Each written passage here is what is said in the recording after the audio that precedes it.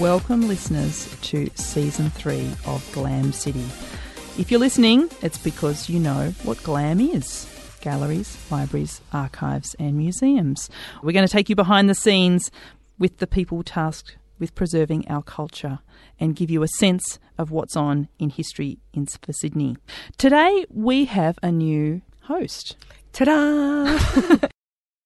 Kiera Lindsey is a historian at the Australian Centre for Public History and a fellow GLAM aficionado. Kiera, welcome to the GLAM fam. Thank you very much. I'm so excited to be here. You're going to learn heaps. Today we want to welcome to the show Heather Goodall, Emeritus Professor and award-winning historian and author. She has explored Australian Indigenous histories, environmental history, migration, decolonisation. She's collaborated on a huge number of research projects with Aboriginal communities in New South Wales and Central Australia and has been a historical researcher into two Royal Commissions, the British nuclear testing in Australia and the Black Deaths in custody. Amazing. Thank you, Anna. That's incredibly generous. And I've been learning from amazing people all the way along. So really, it's just been a great delight being involved in all of those things. It can be amazingly collaborative, can't it? I mean, historians, you think, oh, you're down in the archives by yourself, being nerdy, and it sort of suits introverted people maybe like myself. But actually, it can be a very outward, engaging, collaborative process. Well, most of the archives that I've looked at, some of them have been down in the basements of weird places, like the National Archives in India, in Delhi, which is a fascinating place, but it's got quite old-fashioned spaces and it's cold and damp and it's hard to find your way around. But I've also been involved with a lot of work which has been about gathering resources which are paper resources sometimes, like archives or images or people's stories in funny places. I've been sitting on the end of people's beds in India, women who were veterans of the women's movement, and they had lots of newsletters and lots of papers and they were all in their wardrobes. And we were thinking about ways to ensure that people didn't have to feel that they'd lost control of their archives, which are really precious.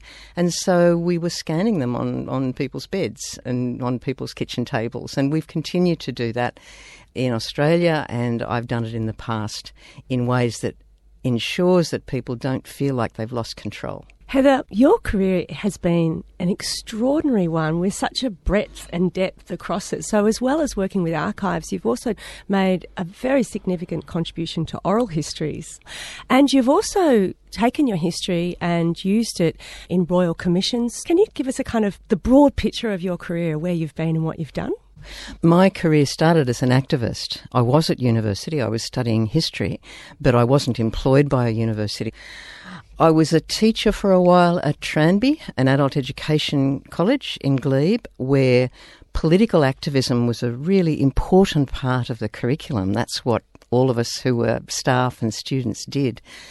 Our students at Tranby were a very diverse group, and some of them had a very strong sense of themselves and their identity.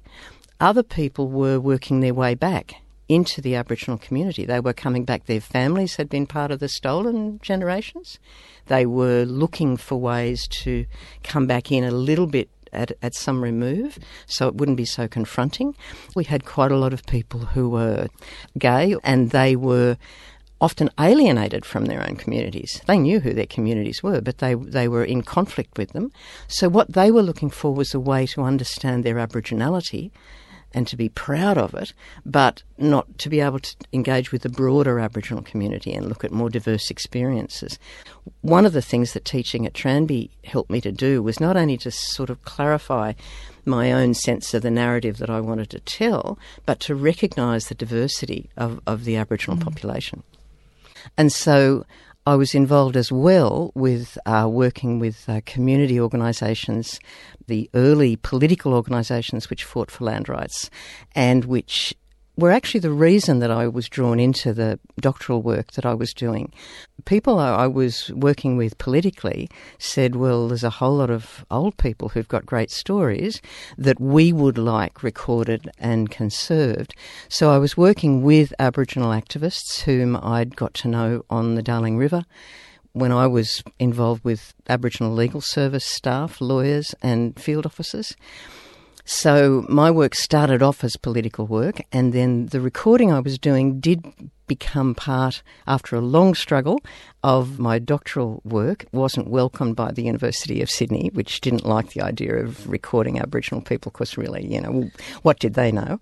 Sydney University had just begun to investigate oral history in their history program, and they were recording people who had been staff members in the department and the university and in the university's executive.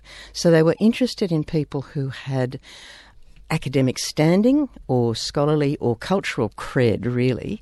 So the idea of interviewing people in the Aboriginal community who I was working with was an obvious next step, but it wasn't obvious to the supervisory staff that I had at Sydney Uni. So we really have to thank you for that, for pushing the frontiers of that particular method within the history discipline. But we also have to thank you for some pretty significant legal changes around those royal commissions you worked in. I was working in teams all the time. I was contributing to teams, and I got to know lawyers well, and I got to know field officers well and community people well, and to come to grips with those really difficult problems about what evidence means. So I was working with a range of people like that, and we understood historical evidence to be contributing knowledge to a provisional idea of what was in the past. So for me, my work has always been a contribution to a conversation. So can you just tell us a little bit about those two royal commissions? The first royal commission was the Royal Commission into British Nuclear Testing in Australia, which occurred first in 1952 with 2 blasts off the coast on the Montebello Islands, then with 2 blasts at Wallatinna, near the freehold lands in the north of South Australia, and then 2 big series of atomic bombs going off near Maralinga. But then a whole series of what were called minor trials, which actually involved spilling plutonium all over the desert. It was quite extraordinary amount of contamination that resulted as much from the minor trials as the major explosions. And the other one was the Black Deaths in Custody, is that right? I was at that stage working as a historian. I had a job at UTS.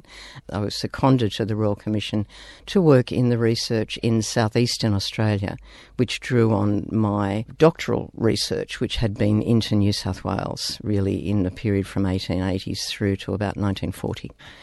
In your work with Tranby and on the Royal Commission, and you have a background as an activist, so there's obviously a real sense of coming to this history with historical questions, but also questions of justice. Often public debates around what historians should be and what history should be is take out the emotion, you've got to be removed, you can't be invested. To write good history, you have to be as objective as possible. But you've come into it with this kind of incredible connection and motivation. What sort of historian does that make you, and what sort of histories does that make you produce? Henry Reynolds says that he comes in with a particular motivation and he wants to get things changed. For him, history is a form of activism. What is it for you, do you think? Look, for me, I think also history is a form of activism, but I expect that real research is going to involve uncovering things that we don't know. So in a sense, I don't go in with preformed answers. And say my doctoral research, I think that was really important. I came out of a left Labor background.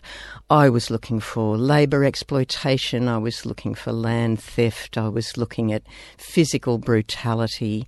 And in fact, what I've found along the Darling River and in many other places, people wanted to talk to me about their lost children. Big story. And it was something that kept coming up. So it still upsets me. I'm thinking about this in relation to people I know at the moment who've lost track of family forever and who've never been able to find them again. I talked to a range of people who'd had experiences of being taken away in those removal policies.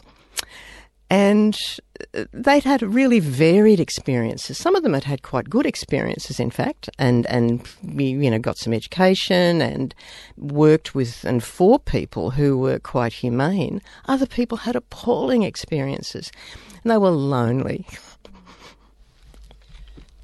Give me a minute. Thank you. Sorry about this. So it's not simply being an activist that has made you interested in history. No, and in fact, a lot of the recent work I've done has not been directly out of my activist background. My interest in history, I think, arose from the ways in which my mother particularly told me stories about her life and about the big events that she was involved in tangentially.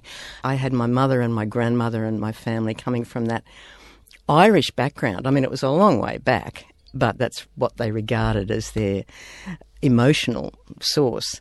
And so I heard stories about the Second World War, which were often about the way that Britain had abandoned Australia and the way Australians had to fight out this war on their own. So for my mother's stories, the real enemies, the Japanese were there and they were terrible, but the real enemy was Britain. And the Australians and New Zealanders were fighting the British. And so it was my mother's stories about the Second World War, I think, which really gave me a sense that history was important and it could be a part of the way you organised your life. And it was why I was interested in history. I began working in medicine, actually. I was going to be a doctor. And I missed history so much that I shifted faculties and worked with fabulous historians. But my interest was, as I said, political activism, and I was involved with organisations where I was actually working with grassroots people for whom history was important. Because for Aboriginal people, like working class people, these stories aren't written down. They're not part of the major textbooks that we learnt at primary school and high school. These stories are passed along verbally, the way my mother used to tell me. But many of the things I've done recently have been investigating those mythologies that my mother taught me, which were in fact very partial. They were very much centred on a white Australian perspective. They failed to see the impact that these events of the Second World War were having on Indigenous people in Australia, certainly not on the people of the region. You're listening to GLAMcity on 107.3 2SER. To download this podcast, head to 2ser.com or your favourite podcast app and look for us, GLAMcity. This pod is made by the Australian Centre for Public History at UTS, along with 2SER 107.3. And don't forget to leave us a rating or review us on iTunes because it helps people to find us. Today we are listening and talking with historian Heather Goodall, who's had an extraordinary career ranging across local history, community history, Aboriginal history, taught in community colleges and at university here at UTS. So when we think of Indian archives, we think of British administration, we think of warm, musty rooms where records are probably going to deteriorate in the heat. What was it like to go in there, Heather, and how did you negotiate this challenge? Look, there's actually a lot of people, this absolutely marvellous body of Indian historians. The area that I began working in relation with Indian colleagues was environmental history, and so many of them were working with archaeologists and anthropologists. But archives, in the Indian Archives Office, they're predominantly government archives, in rather the same way that there are in Australia, but there isn't a strict regime of passing over material. So there is actually a very variable amount of material that comes from the post-independence period, from post-1947. There's a much clearly organised body of material there from the British Raj, but a lot of the important material has been taken back to the UK. So in terms of formal archives, I was really fortunate in being there when Mushirul Hassan was the director of the National Archives, and he was just wonderful. He was very excited about broadening the scope of the archives to look at a range of people, and I was working on an Indian journalist, P.R.S. Mani, who'd been embedded with Indian troops in Surabaya, in Indonesia, when the British went in there commanding the Southeast Asian Command to accept Japanese surrender and theoretically bring civil order back. And of course, what they did was they brought back the colonisers. They facilitated the attempt by the Dutch to return to the Netherlands East Indies, and they facilitated the French attempt to return to French Indochina. And the British, of course, were clinging for dear life to India in their armed forces were predominantly Indian troops. Imperial soldiers to fight soldiers, the Imperial War. Colonial armies who had to turn their guns on Indonesian nationalists. It was a very challenging situation. P.R.S. Mani is a journalist who wrote about this. Now, in terms of Indian archives, the work that I've just put together has been about the end of the Second World War, but it's just a bit after the formal end when white Australians think the war ended. In fact, even for white Australians in prisoner of war camps, it went on, it dragged on, getting people home was difficult. But for people in Southeast Asia and across Asia, there was a much longer period when they were dealing with decolonisation attempts, nationalist movements, the colonisers clinging to power, the Dutch trying to get back in, and the British trying to facilitate that process, as I said, with a Labor government in Britain, which had its own dilemmas about all of this. So at exactly the same time as the British were commanding Indian troops in Surabaya, and P.R.S. Mani was writing about it, and this was what the director of the National Archives in India was trying to get in and got me to have an exhibition there about Mani's work. At exactly the same time, Indonesian independence was such an exciting idea for working class people and activists around the world, really, but certainly around the region, that there were many Australians very excited about this. And the seafaring boycott was being held. So there was a boycott of Dutch shipping right throughout Australian waters, which was initiated by Indonesian seamen who were exiled and supported by waterside workers who were Australian and the Australian Seamen's Union. But the seamen, the Lascars, who were manning the ships, which were Dutch, were Indian. So it was the body of Indian seafarers in Australian waters who were really the backbone of that strike. And they're incredibly interesting and important. And what I was able to find was their union archives, their records. There is some great work done about Indian seamen in the Northern Hemisphere. Gopalan Balachandran has done brilliant work, but he's had to work from government records and shipping company records. There has been very little, which actually was the records of Indian seamen themselves, many of whom were illiterate in English, but there were seamen who were literate and they would scribe for others. This, in the Noel Butlin Archive of Business and Labour in Canberra, was the archive of the Indian Seamen's Union in Australia. Why were they writing? Were they consciously creating their own archive, or were they just corresponding to people? Or they were consciously creating a union. They'd set up a union. The Asian articles were a body of constraints on various seamen from various countries, which had put them in a constrained and disadvantaged and exploited situation in terms of the wages of other seafarers, whether they were Arabic seafarers or Chinese seafarers or Indians.